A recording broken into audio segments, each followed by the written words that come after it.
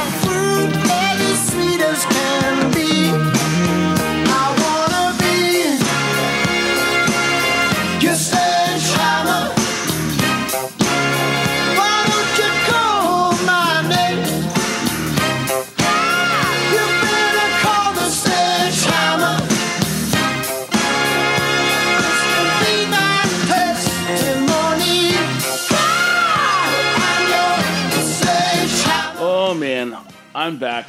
My apologies. It's been a while, I know. But you know what? I get busy. And I don't understand these guys who upload content like 5 times per day, 5 hours a day.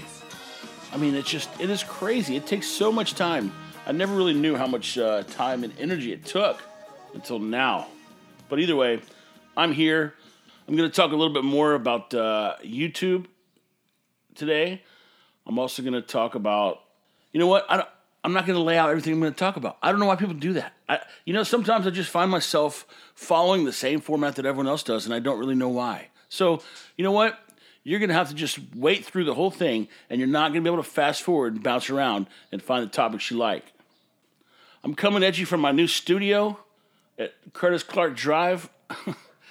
I was trying to think of a funny name for it, but I don't. I'm going to call it the Lazy Black Dog Studio, because right now I've got an old dog named Bentley curled up in a little ball on the same leather couch that she slept on almost all of her life.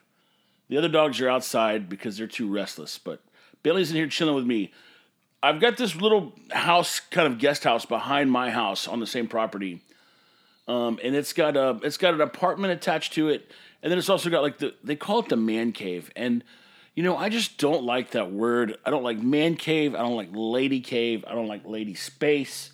I don't like mansplain. I think all those words are dumb. So I'm trying to be racking my brain for a name for this space, and I don't know yet. I don't know. It's not a studio. The whole thing was built on a slab that was way too low. They poured it as a garage. So the slab is too far below grade. So when it rains, water comes in.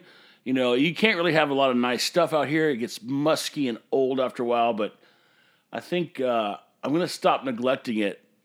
For a while there, it kind of turned into a storage room, but I've got it all organized yesterday. I spent about 4 or 5 hours out here cleaning things up, dusting things, sweeping.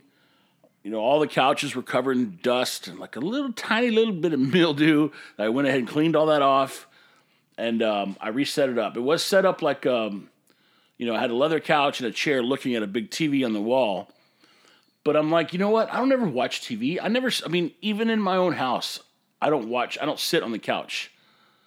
I've literally probably spent a total since I moved in this house, which will be like 3 years in November, I've probably spent maybe 10 hours on the couch, if that. And that's probably been sleeping. So I don't spend time in front of the TV. So I reorganized a room with a dining room table that's going to serve as a podcast studio type desk. So I don't know what I'm going to do in the summer because it's going to be hot and the air conditioner is too loud. I'm too much of an idiot to try to make the microphone work with the air conditioner on. So what I did last night was I came out here, I turned it on 64.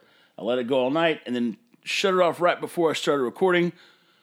And then typically the way it works is it all start getting sweaty right about the time I'm done recording. So I'm very familiar with this process. I did it in Nicaragua. I can do it here. I just don't know if I can do it throughout the summer. If I were a real podcaster, or what do they call them, content creator, then I would probably get my mic situation figured out. I mean, everything I have is expensive equipment, except for my headphones. Those were free. But everything's expensive, but I still can't figure out how to make it work. Ugh, terrible. But you did not pay your good money to listen to me whine about my crappy podcasting. You came here to hear what I was thinking. You wanted to know what I was going to say. So, here goes. I know some of you know this, but I'm going to go through it anyway. I don't think hate crimes should actually be a crime. And let me get going here before you slap me across the face. I think a crime is a crime, and I don't think that like trying to peg the motivations should make the crime worse. And if we look at hate crimes, we look at regular crimes. So let's just say that a dude walks out of a convenience store and he gets beat up. White guy. White guy beats up another white guy. So the sentence for that should be exactly the same as if a white guy beats up a black guy. I don't think it's fair to try to determine if it was racially motivated. I'm a firm believer that you can't know someone's racist unless they pronounce it or they have some kind of gesture. Maybe they have tattoos. I don't know. But trying to prove the way someone feels in their heart to give them a more severe crime or a more severe sentence, rather, is a slippery slope. And I don't think it's something we should go down.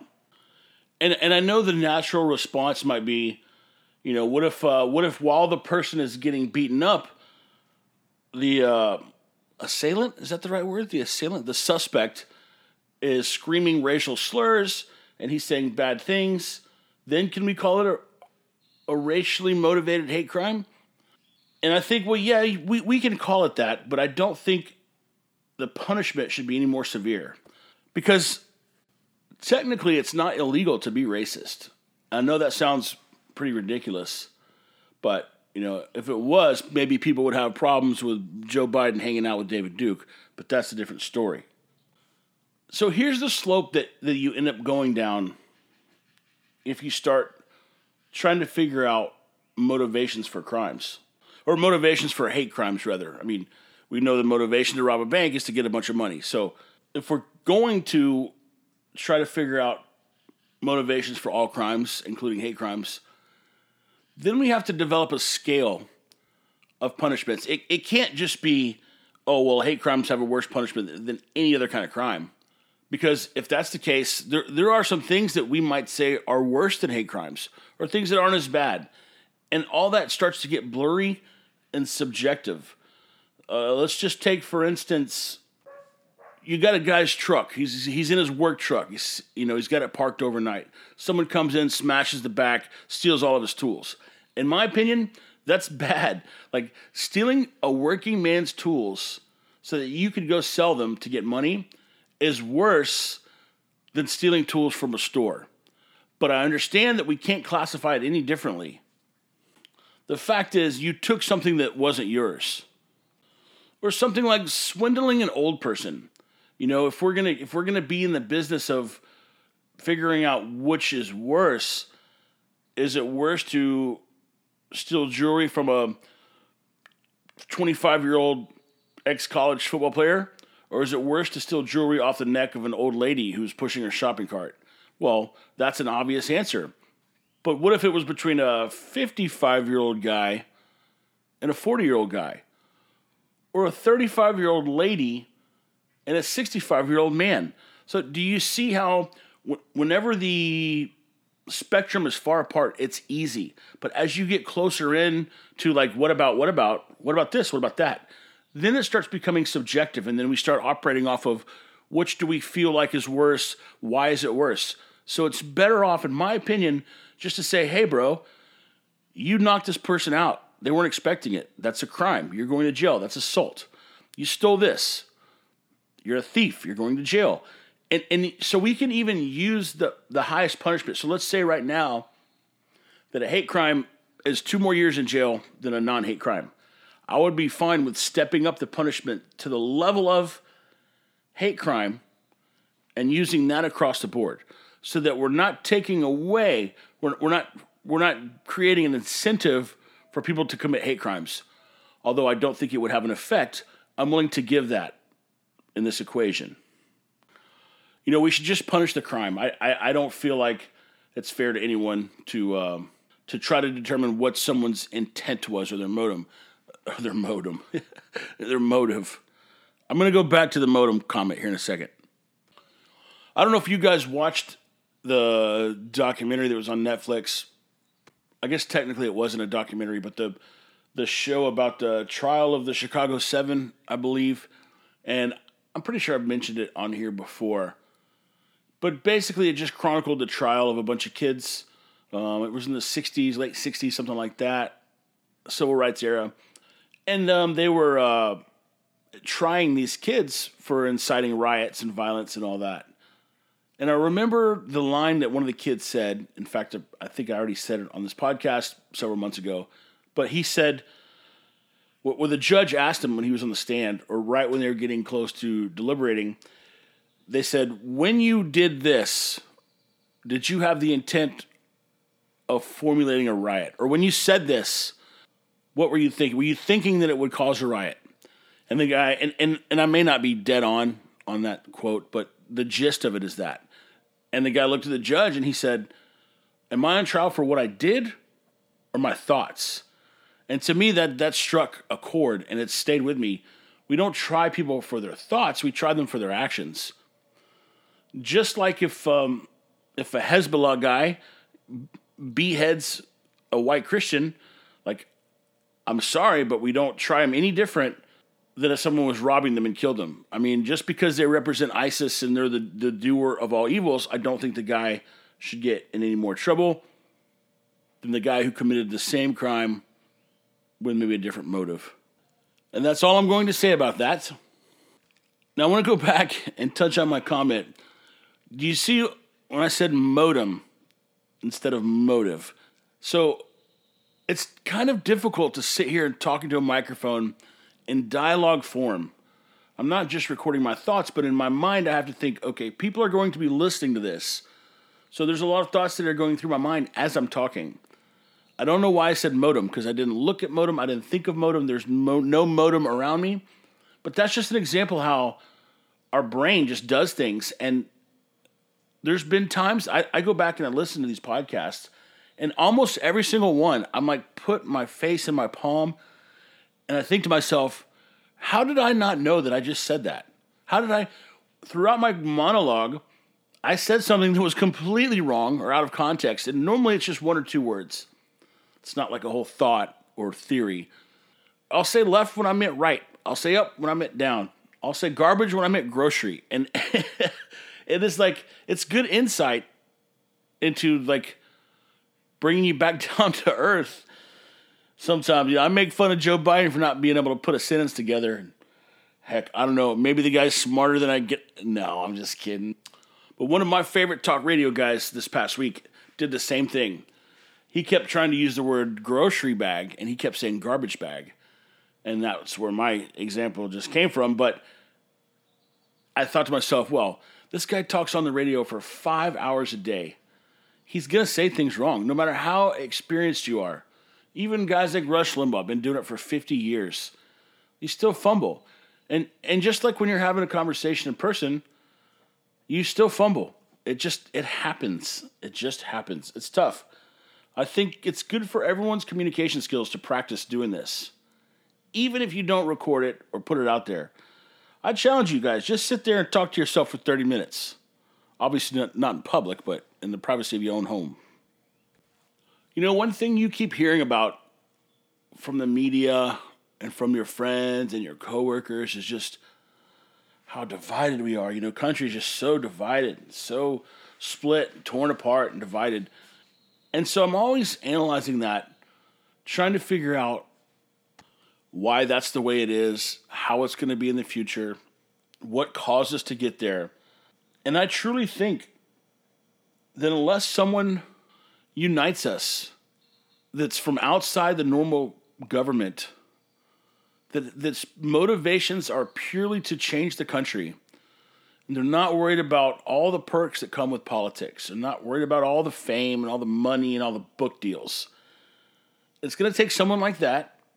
And if it hadn't just happened, I would say it would take a natural disaster, something that would threaten the country's safety or health or positioning.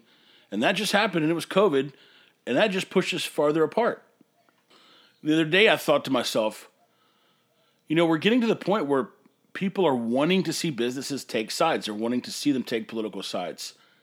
And then I thought, okay, knowing that, if I could open a business and just capitalize on that, I'm not saying that, this is what the country needs or would be a great idea. I just think about how could someone capitalize on that. And I thought, if somebody opened up a big box hardware store, just like Home Depot, just like Lowe's, but they called it American hardware, and they toted the American flag, and they flaunted conservatism, and they flaunted Christianity, I think that they would skyrocket to the top and give those big guys a run for their money.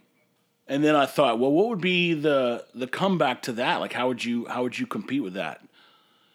And then, so you would have some people that just didn't care, and you would have some people that wouldn't shop there, and you'd have some people that would shop there. So then I thought, would that lead to red and blue businesses where you tout your political affiliation or the way in which you lean politically so that you can attract loyal customers and run off the ones that maybe you don't care for or won't care for you.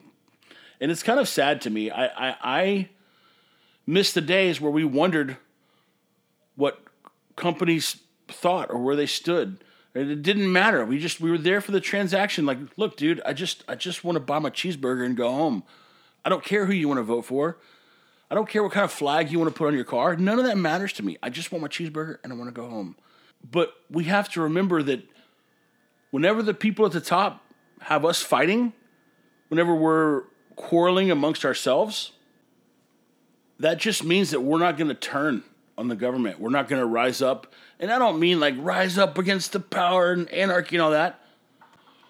I just mean we're going to not question things. When it's the red versus the blue, the government's just sitting there watching. And the more we fight, the more they benefit for two reasons. Number one, we become more loyal to our home team, to our blue loyalty or our red loyalty. And number two, the government's looking at us, just watching us fight. And they're in no danger at all. They're just doing their thing, making their decisions, going about their life, smoking cigars with one another behind closed doors. All the while, we're hating each other and fighting for our political beliefs. But as I was analyzing this, I've put it in terms of dog language, which I always do. And I pictured these two dogs that are fighting with one another, viciously fighting. And a guy walks up to him, and he's like, man, I should probably break these dogs up. So he breaks up the dogs, and now imagine if those two dogs, the second he breaks them up, they just sit there and they look at him, and they're like, oh man, we should turn on this guy. And I don't know why I had that vision, but I just thought like the government being the guy would be like, no, you guys sort it out. Go ahead, just keep fighting. You guys got this. As long as I stay back here and let you guys go at it, I'm safe. And I think a real leader would get in there and break it up and say, you stop it, you knock it off. Let's all three band together. Let's sort things out, but we're not going to have any of this. But no one's willing to do it. No one's willing to stand up and say, you all are being silly. This is how I believe. This is what we need to do. Let's move forward. Because they know that the less concession they give, the more loyal followers they'll have. And the main problem that I have with politicians is they just want followers to get reelected. I feel like a vast majority of them are not here to incite change. They just want to get reelected. I heard a statistic the other day that I think it was 7 out of the last 8 elections, there was either a Bush or a Clinton running for the White House or holding a seat in the White House. It was like 50-something years. I also heard a statistic that of all the people who have run for president, I want to say 60% or 70% of them had a father who was president or their father ran for president. And I'm sorry, I hate to say it, but just because your daddy was a leader or your daddy ran for president doesn't mean you're qualified. So that should show us that it's not about leadership. It's not about taking a group of people, getting them to follow you, and implementing change. The minute we see that, the minute we figure out as a group of citizens, is the second we figure this out, that it should be the people versus the government. And we get on the same team and we start electing people that are there to make change and not just run campaigns to get reelected, I think we're going to see a change. And I think that things like social media is going to put the ability in the people's hands to start getting elected who have never held office before or that have been business people and maybe they don't have the money or the connections. You know, these politicians spend their entire lives, I'm not joking, from the time that they're 15 until the time that they put their name on the ballot, making connections solely for the purpose of politics. I mean, granted, yeah, they'll probably get some nice business perks along the way, some nice deals, but they're there to make connections in D.C. And so I think things like social media, if we can keep it out of the hands of 3 companies, will give the ability for people to speak and be heard by the population. And they don't have to spend their life making these backroom relationships. They don't have to spend their life making these stupid deals with Ukraine and Russia and China. And maybe, just maybe, we can start electing leaders. Instead of Joe Biden, we got this dead guy in the office, Weekend at Bernie's. I'm not kidding. The guy is so low energy. He could never lead a team to a winning competition. Not at this point in time. Maybe he could 50 years ago when he was 50. You know, they sit around, they call him Compassionate Joe or whatever. That's about all he's got. I'm not kidding. That's all he has is a compassionate grandfather who likes to sniff people's hair. You think, would you put him in charge of a football team, Alabama, to go march into the national championship and try to win? Would you put him in charge of an army and say, go to war? No, you wouldn't. Because he's not a leader. He doesn't have followers. He doesn't have people who choose to follow him. He was elected because he was the best alternative to someone that everyone hated. And that's like the opposite of what politics should be. We should be electing leaders of the community who want to take the job so that they can make change and benefit a majority of the community. You can put that in your book and quote it to me. I don't know if I mentioned it on here, but I broke down and I paid for YouTube Premium. And it's kind of like a whole new world for me because it allows me to listen to something with the screen off, which is what I do most frequently. You know, it allows you to listen in the background or whatever. So I could pull up something if I'm doing something around the house or if I'm at work, and I can just close the screen and listen to whatever it is playing. So all that being said, I've come to find out this whole new world of YouTube streaming guys. They call them YouTubers. And I know if you're younger than me and you're listening to this, you're going, hello, welcome to 2007. But either way, so I discovered a couple of these guys that I like to listen to. And I figured out that we've kind of done a full circle. And I'll explain to you what I'm finna mean here. So if you think about back when TV first came out, you know, everyone would gather around the TV for, you know, something that was going to come on at a certain time, and they would sit there and watch it. And if you missed it, that was it. You missed it. That's pretty much the only thing that's changed, because that was when TV first started. That stayed the way it was all the way through, I guess, remember like when TiVo, well, I guess reruns started first. So that was a way to see what you missed.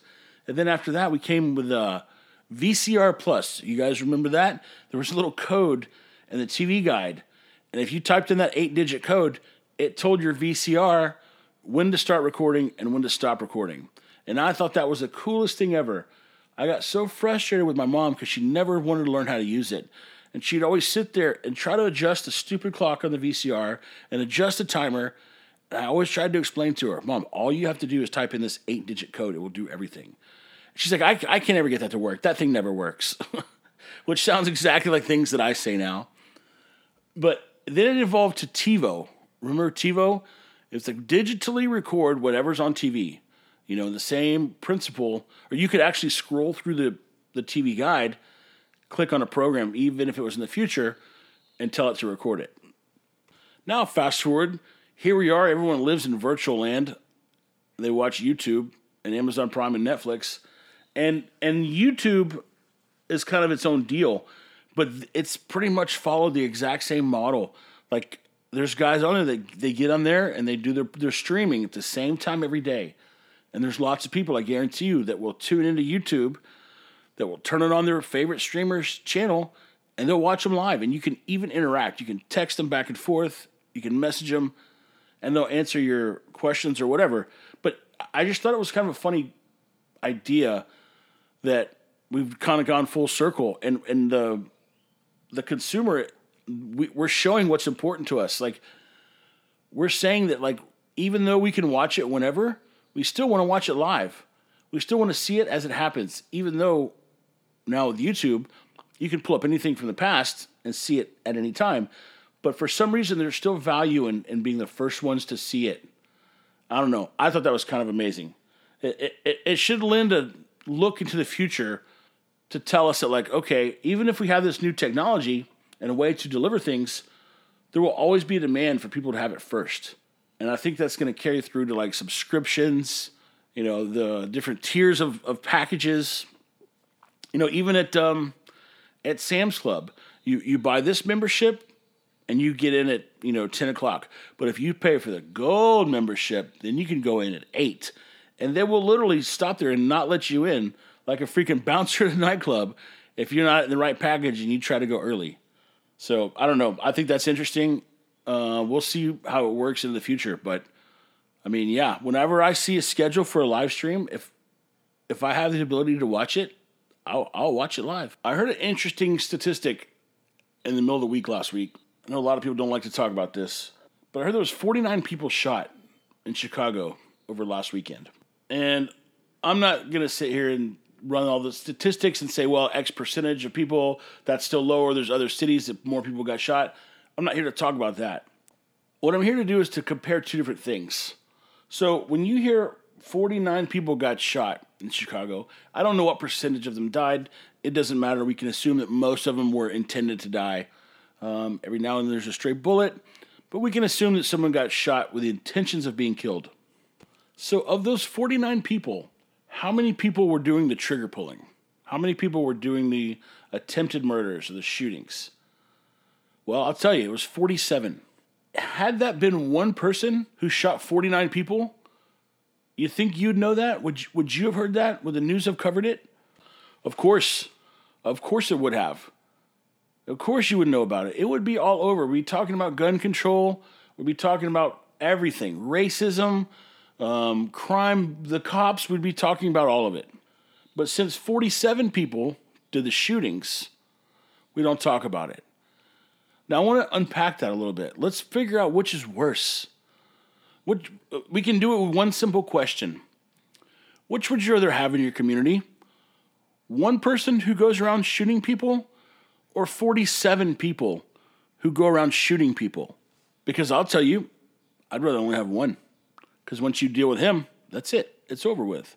But the media, in order to profit, which is what they're in business to do, they don't run with 47 out of 49.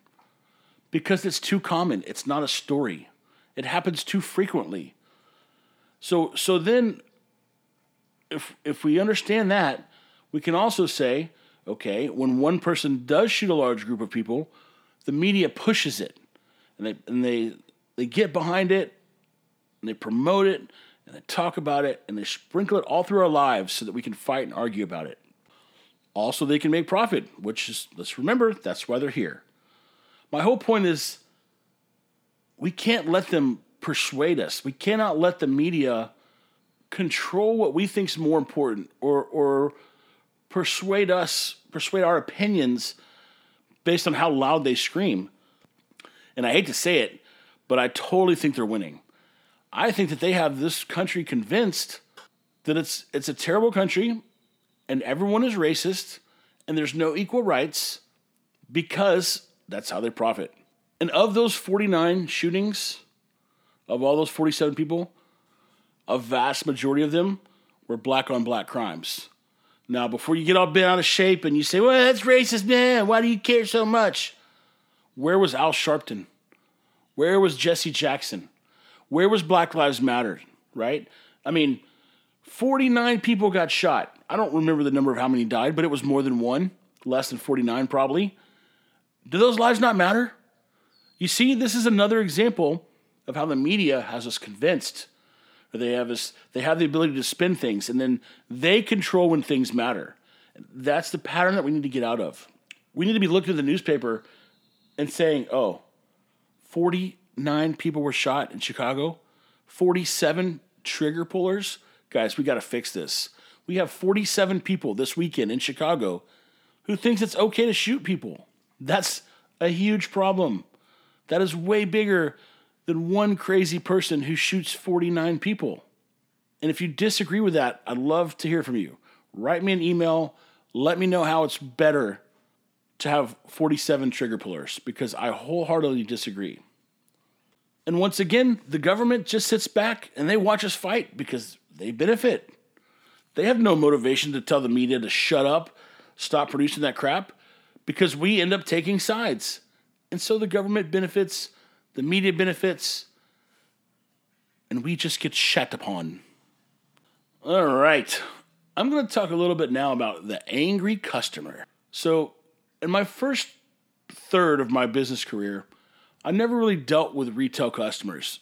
Every now and then we would do some concrete construction or pour a patio for someone, or, whenever I was building homes, I had homeowners, but those people, I had the ability to create a relationship with them. They trust me, they hired me, so it wasn't just like they were trading money for services with a stranger. So I didn't really have much experience in dealing with the retail consumer, who's making purchases with little or no trust. And so my first taste of that came with the sailboat business, NikaSailAndSurf.com.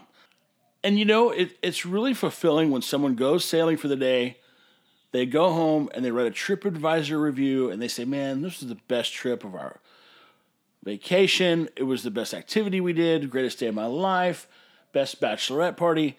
That's very fulfilling. It makes you feel good as a business owner. And then every now and then you'll get someone who will write and say, hey man, just so you know, our beers weren't very cold. They let the sail flop a lot, and it bothered my girlfriend. She's real picky. And anyway, do with it what you want to do. I just thought you might want to know. That's constructive criticism. I will accept that all day long. What I won't accept is the angry customer who just wants to complain. And I had a few of those at Nika Sail and Surf, but not a ton, because, in order for you to commit to a full day at sailing, $100 or whatever it cost, it's hard to mess that up as an operator. And we also, we try to do our best and give everyone the best experience. So most people have realistic expectations when it comes to going on a sailing trip. Fast forward now at the brewery, we're serving barbecue. We're pretty much like a restaurant. People complain just to complain, and there's a culture out there that will try to complain to get free things, and I doubted it. Whenever I heard people talk about, there's a customer trying to get something for free, I thought to myself, do people really do that? I don't think people really do that. Oh, let me tell you what, people really do that. I got a complaint yesterday on Facebook. Couldn't believe how old the tortillas were, and not to mention cold, and the old lady behind the bar was just rude. Never coming back here. And I thought to myself, that's not constructive criticism. That's someone who just wants to whine. So I fire off a message back at her, and I'm like, hey, listen, I don't remember what I said. I was a little bit sarcastic.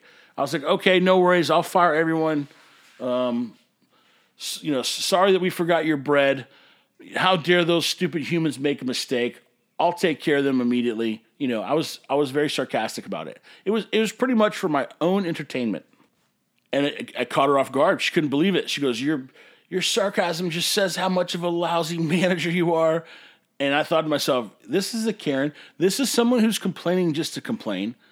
Come to find out, she was still there in the brewery. I was texting with the people who were working, and she was still there. She was complaining on Facebook while she was eating her food. And I thought, no, you're not gonna do this. So then I wrote back and I said, hey, look, there's a difference between constructive criticism and just being sheer whiny. I said, and these complaints that are people just whining, just complaining just to complain, like, you're not going to help us improve. You know how I know that? Because you said you're never coming back. So I met her with resistance. I made fun of her right back to her, and I blocked her. And you know what? I don't care. She said something like, I'll make sure to go tell all of Facebook. I don't care. I do not care. It doesn't matter to me. This idea that we're going to let the customer always be right and hold our feet to the fire and give away the farm.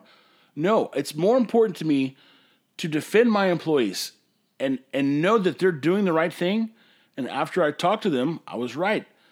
Employees were doing the right thing. Sure, mistakes happen. I totally get that. I will take constructive criticism from anyone as long as it's constructive.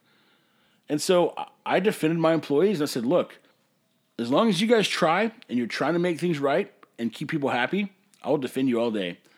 And they were very appreciative. They're like, oh, this is why I love working here. And, to me, it's more important to have a history with employees, and when you will back them up and you'll stand behind them and you will show them that you recognize when someone's being ridiculous. They appreciate that. That will go so much farther than keeping some whiny customer from posting bad things on Facebook. Because every single one of those employees, they'll tell their friends how great it is to work at Nueces Brewing Company. And maybe it means something, maybe it doesn't. I don't know. It makes me feel good. It makes me feel good to know that my employees are happy there and that they trust that I will get their back and that I'm there to defend them. I'm there to protect them so that they can do their job. And I will not let some whiny person who has already vowed to never come back and never give us a second chance control my employees' state of work. I just won't do it. If everyone likes you a little bit, if the general population, if 100% of the population thinks you're okay, then everyone likes you, then you're not going to have anyone who really loves you. In order for people to love you and be passionate about your product and what you do and your place of work and what you stand for, you're going to have people who hate you because not everyone thinks the same. And I'm okay with that. I'm perfectly okay. Some of the population loving us and some of the population hating us. When I lay my head down at night to go to bed, have I done the best I can do? Have I done the best to improve people's lives? Have I done the best to put the best beer out there at the lowest price? I'm trying, And as long as I can say that I'm trying to do that, it doesn't matter what some people think about me. I'm confident that I know right from wrong. I'm confident that my moral guidance is correct. My mom taught me all that. She equipped me. And that's why I can proceed. I can go forward and say that, look, I don't care what you say, lady. It doesn't matter. I know what's going on here. I know that we can make mistakes. We're not immune to that. But I also know that we're trying. And I also know that people deserve a second chance. And if you're not willing to give someone a chance to improve, then your motivations for complaining are not for improvement. I'm sorry if I rant too much. I just pushed the pause button and I thought, man, my blood pressure sounds high right now. And it's not any higher than normal. It's always kind of high. But I apologize if I sound angry. It's just passion sometimes comes out, and it's a firm feeling I have. And when I have these firm feelings, it comes out in my tone of voice. I've always been terrible at concealing my tone of voice. If my mom were around, she would say, the biggest thing that got me in trouble as a kid was my tone of voice. She used to say, it's not what you say, it's how you say it. And I still think of it to this day. But sometimes I just can't help it. Just know that, when you hear me and you think, wow, Brandon's on, level 6 or 7, you have to put it on. I'm on my own scale. That's really like a 2 or 3 on most people's scale. So just because I'm hollering, I'm ranting, doesn't mean I'm mad. Just means I feel passionate. That's it. Going back to the angry customer, we can all admit that there's people out there that would just try to get free things. And as much as we hate to admit it, we know, maybe we don't know personally, but we know of someone, or we can probably identify someone who is likely to behave this way. Well, they'll complain just to get free things. And they're out there. And so those are the type of people that I don't negotiate with terrorists. I will not play their games. And I truly think that it will take that to alter their behavior. To get them to stop doing that way, we have to confront them. We can't just play the customer is always right game, because the customer is not always right. There are some customers out there that will take advantage of you. Speaking of taking advantage, in the news this week was the pipeline situation where somebody hacked the petroleum pipeline that goes from Texas to the East Coast. And they held it for ransom, and whoever the authorities were paid the $5 million ransom money, and the pipeline's flowing again, and everyone got gas, and we're good to go. A couple things about the situation that kind of caught me. I don't think we should have announced that we paid the ransom, number one. That's like the biggest thing you don't do. We should just say publicly, whoever the company was should have said, no, we're not paying any ransom. We told them we're not paying it, and they got it working again. Otherwise, people will hear that it worked. And so after a quick search, I saw that in 2018, there was, I want to say, $2 billion in ransom money paid in these same types of situations. And maybe it was 2016. I think it was 2016. And now there's been $20 billion. But I think from 2020 up until now of 2021, there's been $20 billion paid in ransom money. My question is, why is the government not stepping in to change any of this? Why aren't they developing systems to combat these hackers? And I know a lot of you are saying, oh, look at Mr. Don't let the government do anything, asking for the help of the government. In my opinion, this is no different than a war. And yes, I'm a big believer that the government should maintain a military to protect its people. And I think that hacking our infrastructure is no different than a boat full of people showing up on the beach, ready to fight us. And so, yeah, I do think the government should implement programs. And if not, we're going to have to leave it up to the private sector. And what that would take would be someone eating the cost of developing some software. And I'm speaking blindly here because I know nothing about computers. But it would take some company eating the cost to develop this system. Then they'd have to recoup that by selling it on the open market. Or the government could get their act together and say, okay, what can we do to protect the citizens of our country from cyber attacks? That way all the taxpayers could bear the cost of this, but all the taxpayers would reap the rewards. So I do think this is something that should be done by the government. Blows my mind why Compassionate Joe is not all over this. He can use this to pull us together, because no matter if you're left or if you're right, you would love to see the government step up and say, you know what, you Eastern Bloc sons of bitches, you're not getting in here again. You're not. And if you do, here's what we're going to do. But we don't do that. We just keep our mouths shut, and the news reports, what do they report on? They show what containers people are putting gas in. You guys realize how ridiculous this is? Do you know how many times I saw video clips of people putting gas in garbage bags and people putting gas in Rubbermaid containers? You know, the only thing dumber than people putting gas in garbage bags are the people who are watching people put gas in garbage bags. Stop it. Fix the problem. You media, why are you reporting on what people put gas in? You should be helping figure out who caused this. But they don't, because they're in the business to make money. Once we realize this, things will change. And with that, I give you a clip from the week from our great leader.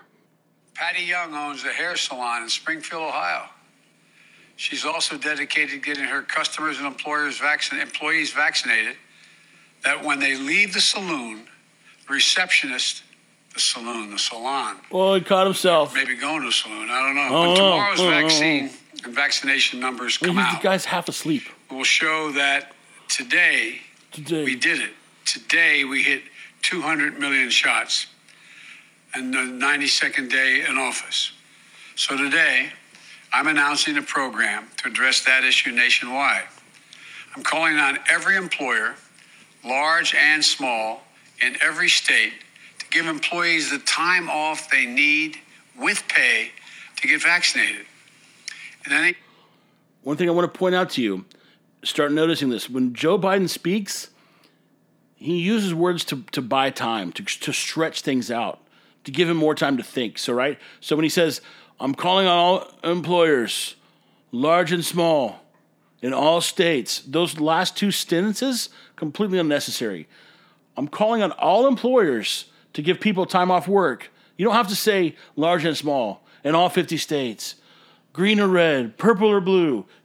All of that is unnecessary. He just says that because he needs time to think. I've done it before. Everyone's done it before. He does it every single day, every speech. Let's finish this up. Words from our fearless leader. Time they need with pay to recover if they're feeling under the weather after the shot. No working American should lose a single dollar from their paycheck because they chose to fulfill their patriotic duty of getting vaccinated. Patriotic duty. So again, every employee should get paid leave to get a shot. And businesses should know that they... Okay, so first he said that they should be paid leave if they have to stay home because they're sick. And now he's saying they get paid time off just to go get the shot because it's our patriotic duty. Like, this guy is in outer space. Can provide it without a hit to their bottom line. There's no excuse for not getting it done. He expects he expects the employee to go get the shot and be sick without a hit to their bottom line. Where does that hit to the bottom line happen, Joe? If you'd ever owned a business in your life, you would know. Then it's going to come out of the employer's pocket. Or the employer is the rich guy. Just take it out of the wealthy business owner. I got news for you, Joe. Most business owners, including me, make less than most of my employees. But if we let up now and stop being vigilant, this virus will erase the progress we've already achieved. Complete nonsense. That is complete nonsense. The lives that have been put on hold. The loved ones who've been taken from us. To celebrate our independence. Okay, the loved ones who have been taken from us. Hang on a second. Where did that even come from? Let's listen to that again. Follow his thought logic up until the loved ones who have been taken from us. You're going to undo that? Does this make any sense to anyone? The sacrifices we've made, the lives that have been put on hold, the loved ones who've been taken from us. To celebrate our independence from this virus on July 4th, with family and friends in small groups, we still have more to do in the months of May and June. What a joke. What an absolute joke. You know how slurry his speech is? He's not thinking. He's a robot. He's up there reading a teleprompter. Here we are. You know what? We deserve who we elect. This is our guy. Go get him, Joe. All right. We're at 49 minutes. It's one of the longer ones. Taking a deep breath. I'm not worried about Joe. I know he's not going to be here much longer because he's going to get voted out, not because anything else. His co-president. I think it's funny that they start calling Kamala his co-president. Kamala, you know, the one who's in charge of the border but has never been there? Yeah, that one. All right, I'm going to take this podcast. I'm going to edit it as fast as I possibly can. Then I'm going to jump over to the Eskimo Bros 69 podcast, and I'm going to do a podcast with my cousin Harry. If you've never listened to it, do not go listen to it. It is just shenanigans. It is trash talking. It makes me sound dumber than I really am. When I listen to that podcast, I'm like, dude, I'm just an ape. I don't really know what I'm talking about. You know, me and Harry sit there and, you know, when we talk amongst each other with nobody listening, boy, we're confident. We know exactly what's going on and what's wrong with everything. But then we put it out there. Some people probably think these guys have no idea what they're doing. Remind us to never elect them into public office. All right, that's it. I'm signing off from that's not the man cave. I need some names for this place. Clubhouse, Playhouse. I don't know. Either way, I'm signing off. Thanks again for listening to the Life in Paradise podcast. Go out there Be bold. Don't be like Joe Biden. When you speak, command authority. Look people in the eyes. Don't stare at teleprompters. Stand behind your decisions. Don't be afraid to voice your opinion. Be respectful. Make friends who are opposite of your political viewpoints. Thanks again for listening. Life in Paradise podcast. Keep it tranquilo. Let me show how much I love you, baby. I don't mind and I don't mind. Girl, I love. There's no one above you. You are the sun, you are the rain. It makes my life this foolish game. You need to know I love you so. And I do it all again and again. Whoa, whoa, whoa, yeah,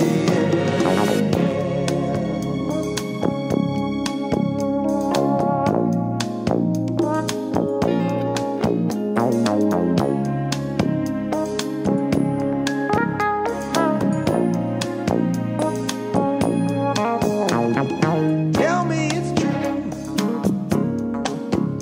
I can't believe you do what you do. I've got so much love, and my love you'll see. We'll stay together, just you and me. I've got so much love. Only